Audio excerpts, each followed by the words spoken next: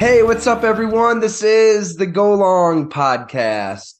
Usually go long with Dunn and Monis. Jim is on the road. There's a lot happening in the NFL, so figured we'd do a semi-emergency solo podcast if you're looking to get your fix this weekend, because holy hell, things are moving fast in the world of pro football. Free agency's around the corner. A lot of quarterback whispers that are turning into substantive action, I guess you could say, when the team president of the Green Bay Packers is publicly letting you all know they are done with Aaron Rodgers and are moving forward with Jordan Love. In so many words, I mean, that is, he sounded, and remember, this is the de facto owner of the Green Bay Packers speaking publicly on the matter. It's about as blunt as it gets when he says, quote, I mean, unless if things don't work out the way we would want them, yeah, when asked, there's a scenario in which Aaron Rodgers is the Green Bay Packers quarterback. Quote, he's obviously a great player and 4-time MVP, but I think it's trying to find what he wants and what we want, and hopefully we can find a win-win. He confirmed they gave him permission to speak to the Jets. Quote, we're really hopeful that we can reach a resolution that works not only for Aaron, but for us. Quote, very few players play for only one team, and obviously Brett had a great career. Aaron had a great career here, and this is to WBAY, fantastic local TV station out in Green Bay. A lot of good buddies of mine worked there over the years. Quote, and regardless of what happens, Aaron will be in the Pro Football Hall of Fame. He'll be in our Hall of Fame, and we'll bring him back and retire his number, but this is just one of the things that you go through as a team. Again, we want to try to achieve something that's good for both Aaron and us. And, of course, echoing Brian Gutekunst, he said that, quote, this is on Jordan Love. We have a lot of confidence in him. We drafted him and developed him. A lot of credit goes to our coaches and to Jordan, but we do think he's ready. So Mark Murphy might as well have, found the highest mountaintop he could and let everybody know they're moving forward with Jordan Love, which is, of course, what Bob McGinn here at Go Long reported 3.5 weeks ago, that Green Bay is moving forward with Jordan Love. They are finished with Aaron Rodgers. They've grown tired of Aaron Rodgers, and I think this last offseason kind of confirmed everything when he blew it off and showed up in not the best shape and didn't work with those young receivers. And even more than all of that, Jordan Love is ready. Year 2 to year 3, the jump he took, the work he did with Steve Calhoun, his knowledge of the offense and applying all of that knowledge to the field, hitting that back foot, spitting the ball out. They saw it in practice. They saw it in the games. This is 2008 all over again. This is the same rhetoric that you heard out of Ted Thompson, Mike McCarthy, and the Green Bay Packers way back when Mark Murphy first took over as the team president, and they were that confident in Aaron Rodgers, despite Brett Favre taking you to the NFC Championship game the year prior. So, Aaron does hold some leverage here. He does have the threat of retirement. He's just strange enough to get everybody to believe that threat is real. I think when he's telling multiple podcasters that he believes he's still an MVP quarterback, and he sounds like a motivated dude, I don't buy it, but he's got the threat of it. So that kind of gives him the leverage here to drag this out if he wants. Right? He said right after the season, right after his lethargic 2 of 6 for 12 yards and an interception in the fourth quarter loss to the Detroit Lions at Lambeau Field in the regular season finale to get into the playoffs. After that, he said he was not going to hold Green Bay hostage. He could, in theory. I think even, and this is exactly what Bob said in that initial report, that even Aaron would have to realize it's best to save face and accept the trade, right? And to move on. Green Bay is moving on. He has to move on. And if he does want to retire, that's fine. If he wants to stick it to the doubters once more, great. Here's a trade partner with the New York Jets, with an owner in Woody Johnson who just flew across the country to go to your turf to woo you and convince you that the Jets are ready to win. They've got a really good roster. Joe Douglas is drafted really, really well around the quarterback position. Robert Saleh seems to be a coach that players love to play for. They competed. Garrett Wilson, Breece Hall, Quinnen Williams, Sauce Gardner, obviously, Michael Carter II. You've got a decent core to work with the New York Jets. And if Aaron does believe he's still that 4-time MVP Aaron, then in theory, you believe in yourself. You accept the trade. You go there. Now, what's the compensation? I think a first-round pick. What are they, 13th overall? That's probably a little steep. Green Bay probably would love for the Jets to absorb a lot of that $59 million. And then just take what they can get. I mean, this sounded like a team president, as we've been saying all along here. I think Green Bay is just, they're not going to come out and say this, but they'll just take what they can take at this point. Now, granted, they're not going to take no 4th, 5th round pick, but if it's a second with conditions, maybe a couple seconds with a couple conditions, whatever the case may be, I think that Green Bay is ready to move on and hopeful that the Jets will take on this money or a good portion of it. And then just let's get Jordan Love moving. Let's transition. That this sounds like a GM and a president, and I'll even say a coach in Matt LaFleur. He's been really straddling that balance beam all along, saying all of these really, really nice things about Aaron Rodgers because it's smart as a head coach to attach yourself to an MVP Hall of Famer, a first ballot Hall of Famer. I'll say that. Maybe we disagree on that with Bob. I mean, he is an all-time great. It's smart to attach yourself to that player, but to a point, right? That breaking point is here, whether it's the drama, but more than the drama, I think it's his play. He wasn't seeing the field. Open receivers all season long, just didn't see him. Legs were underneath him. Was an average quarterback in this offense. And I would think that Matt LaFleur, all of these coaches, I mean, they want to run their offense. They've got a little ego. They believe their X's and O's are going to win. And as good as Aaron Rodgers was as getting this team in the right play, it was at its best when he had Devontae Adams out there to operate that way. I think at this point, with a Jordan Love and a Christian Watson and a Romeo Doubs and an Aaron Jones and an A.J. Dillon, the very young nucleus that's kind of grown together, remember that 2 teams within one philosophy, that was smart all along. And now you're seeing it kind of come to fruition here. So, yeah, I would say Matt LaFleur is on the same page as Brian Gutekunst, as Mark Murphy. Everybody organizationally is ready to move on to Jordan Love. And Mark Murphy's comments, I believe this was at the girls' basketball tournament in Wisconsin. That's right. Right at the Resch Center, which is across the street from Lambeau Field, which I'm not sure what the lay of the land is. It used to be attached to Shopko Hall, which had a sweat sale every year when I lived out there. Man, hoodies for $4. I think I still got my McNeese State hoodie for $4. Everybody makes fun of me for wearing it. Most comfortable hoodie I wore in my life. Green Bay, great place to live. $4 hoodies, $2 Miller Lights.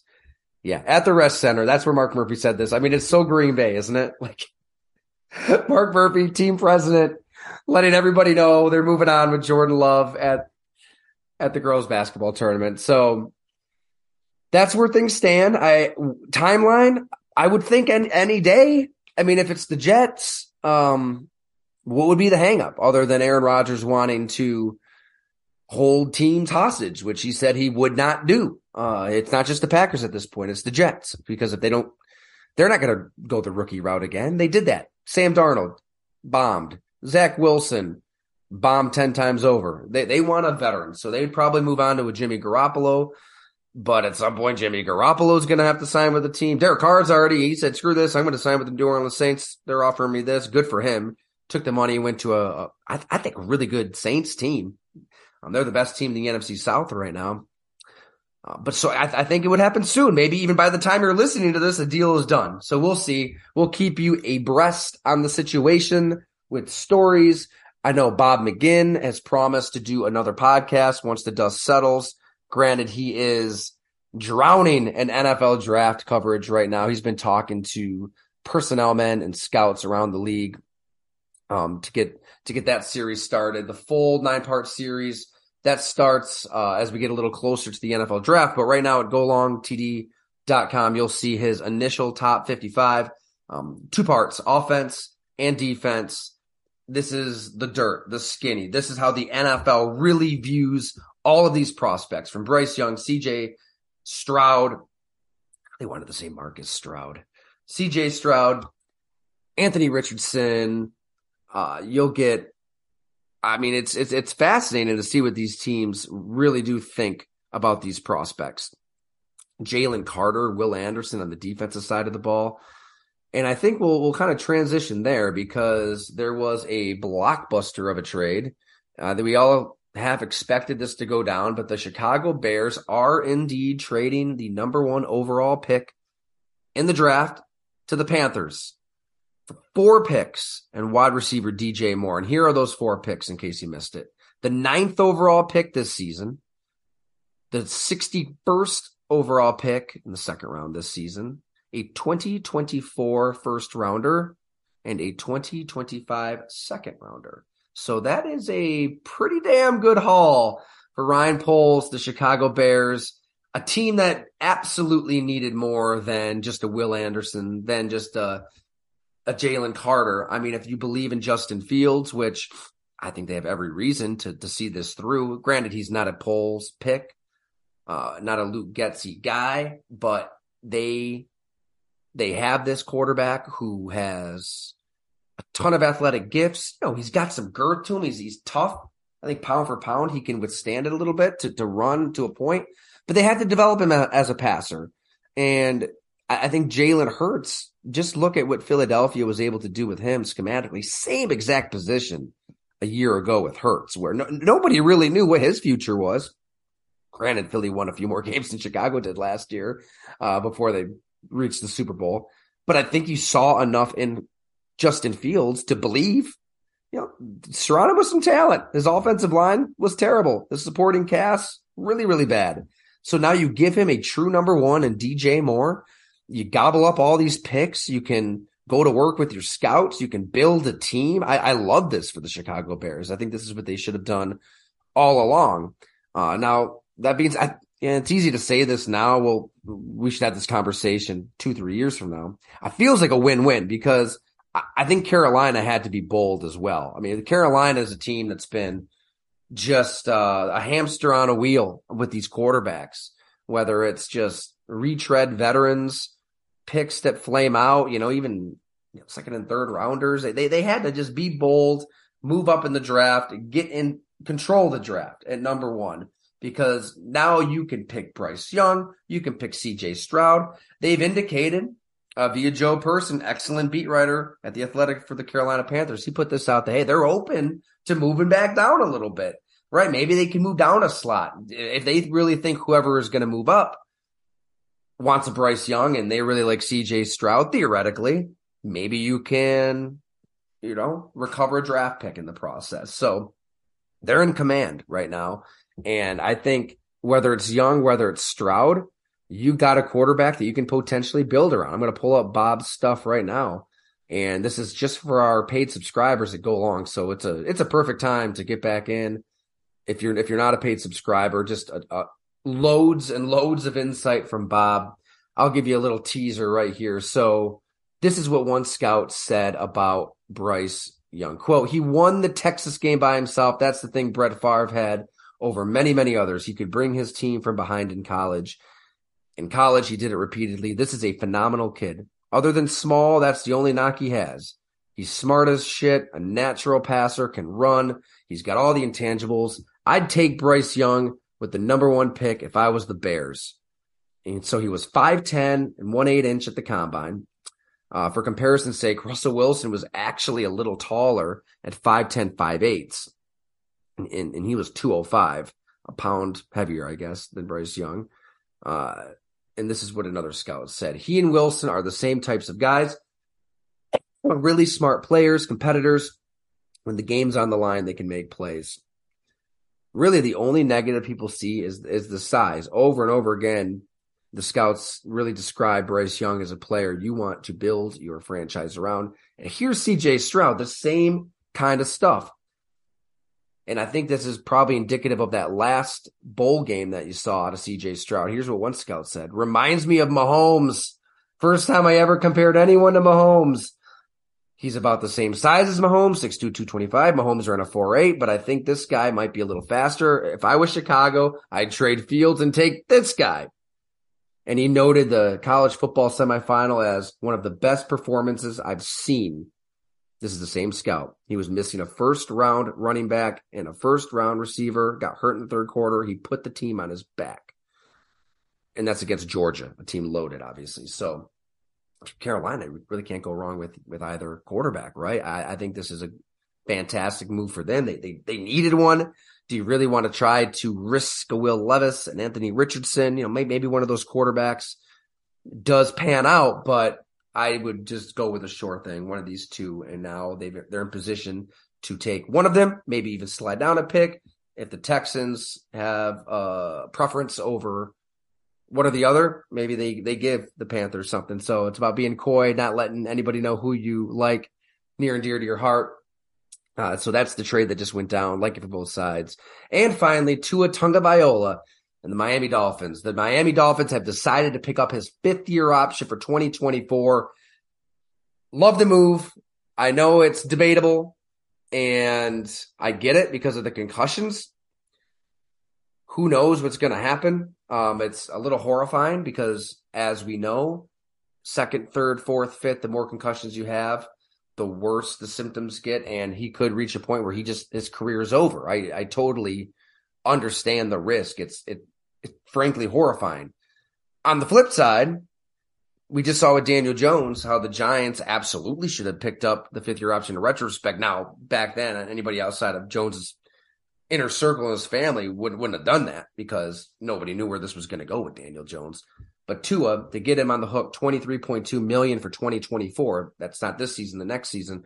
Now you've got 2 seasons, manageable money, before you would theoretically have to give him a whopper of an extension, which if he is perfect for the Mike McDaniel offense, Tyreek Hill, Jalen Waddle, all the weapons they have, then he is going to get that big deal. And I think that, it could go that route. It really could. You all know, you probably read our series that go along. I was high on Tua when they're 8-3, and then the season kind of fell apart. Defense is adjusted.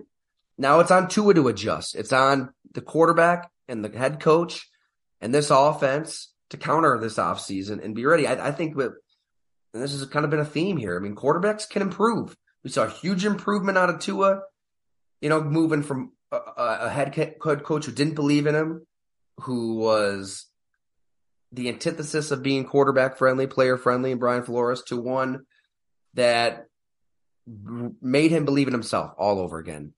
I think that they could reach a whole other level if he's healthy. Granted, a huge if, but if he's healthy, this is a quarterback you can win a Super Bowl with.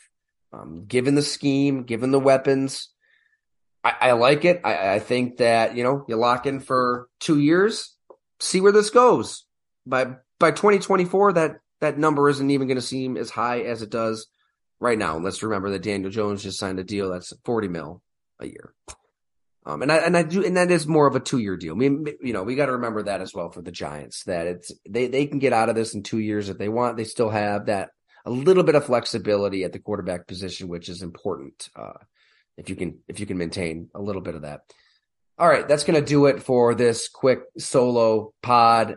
Thank you so much for subscribing, for listening. Have a long form feature right now at the site on Trent Sherfield. He really does kind of expose the darker side of the NFL when he wins a starting job with the Arizona Cardinals and what happens on the verge of the 2019 season. His wide receivers coach tells him, you deserve this spot, you won this spot, but the GM, Steve Keim, just drafted these 3 wide receivers and he wants them to play. So you're going to go to the bench, you're going to go to special teams. I think this happens more often than people think. But yeah, Trent Sherfield, we talked for over 2 hours. He takes it from the beginning and growing up in Danville, Illinois, and just pinning college letters all over his walls and setting up leaf bags in his backyard when his stepfather challenged him and said he doesn't work hard enough. there is so much depth to the Trent Sherfield story that I really do think he represents the true NFL story that goes beyond everything we see on our televisions right now, everything we see with the mock drafts and kind of glorifying and romanticizing these prospects. Trent, this is what really happens to guys once they enter the NFL, for better or worse. And as he said, he's not bitter, and he thinks he's better for it all. I think you'll really enjoy this story. It's again, it's at golongtee.com. Check it out. Share with a friend. That's how we keep this thing going. And we'd love to have you as a subscriber. Thank you so much.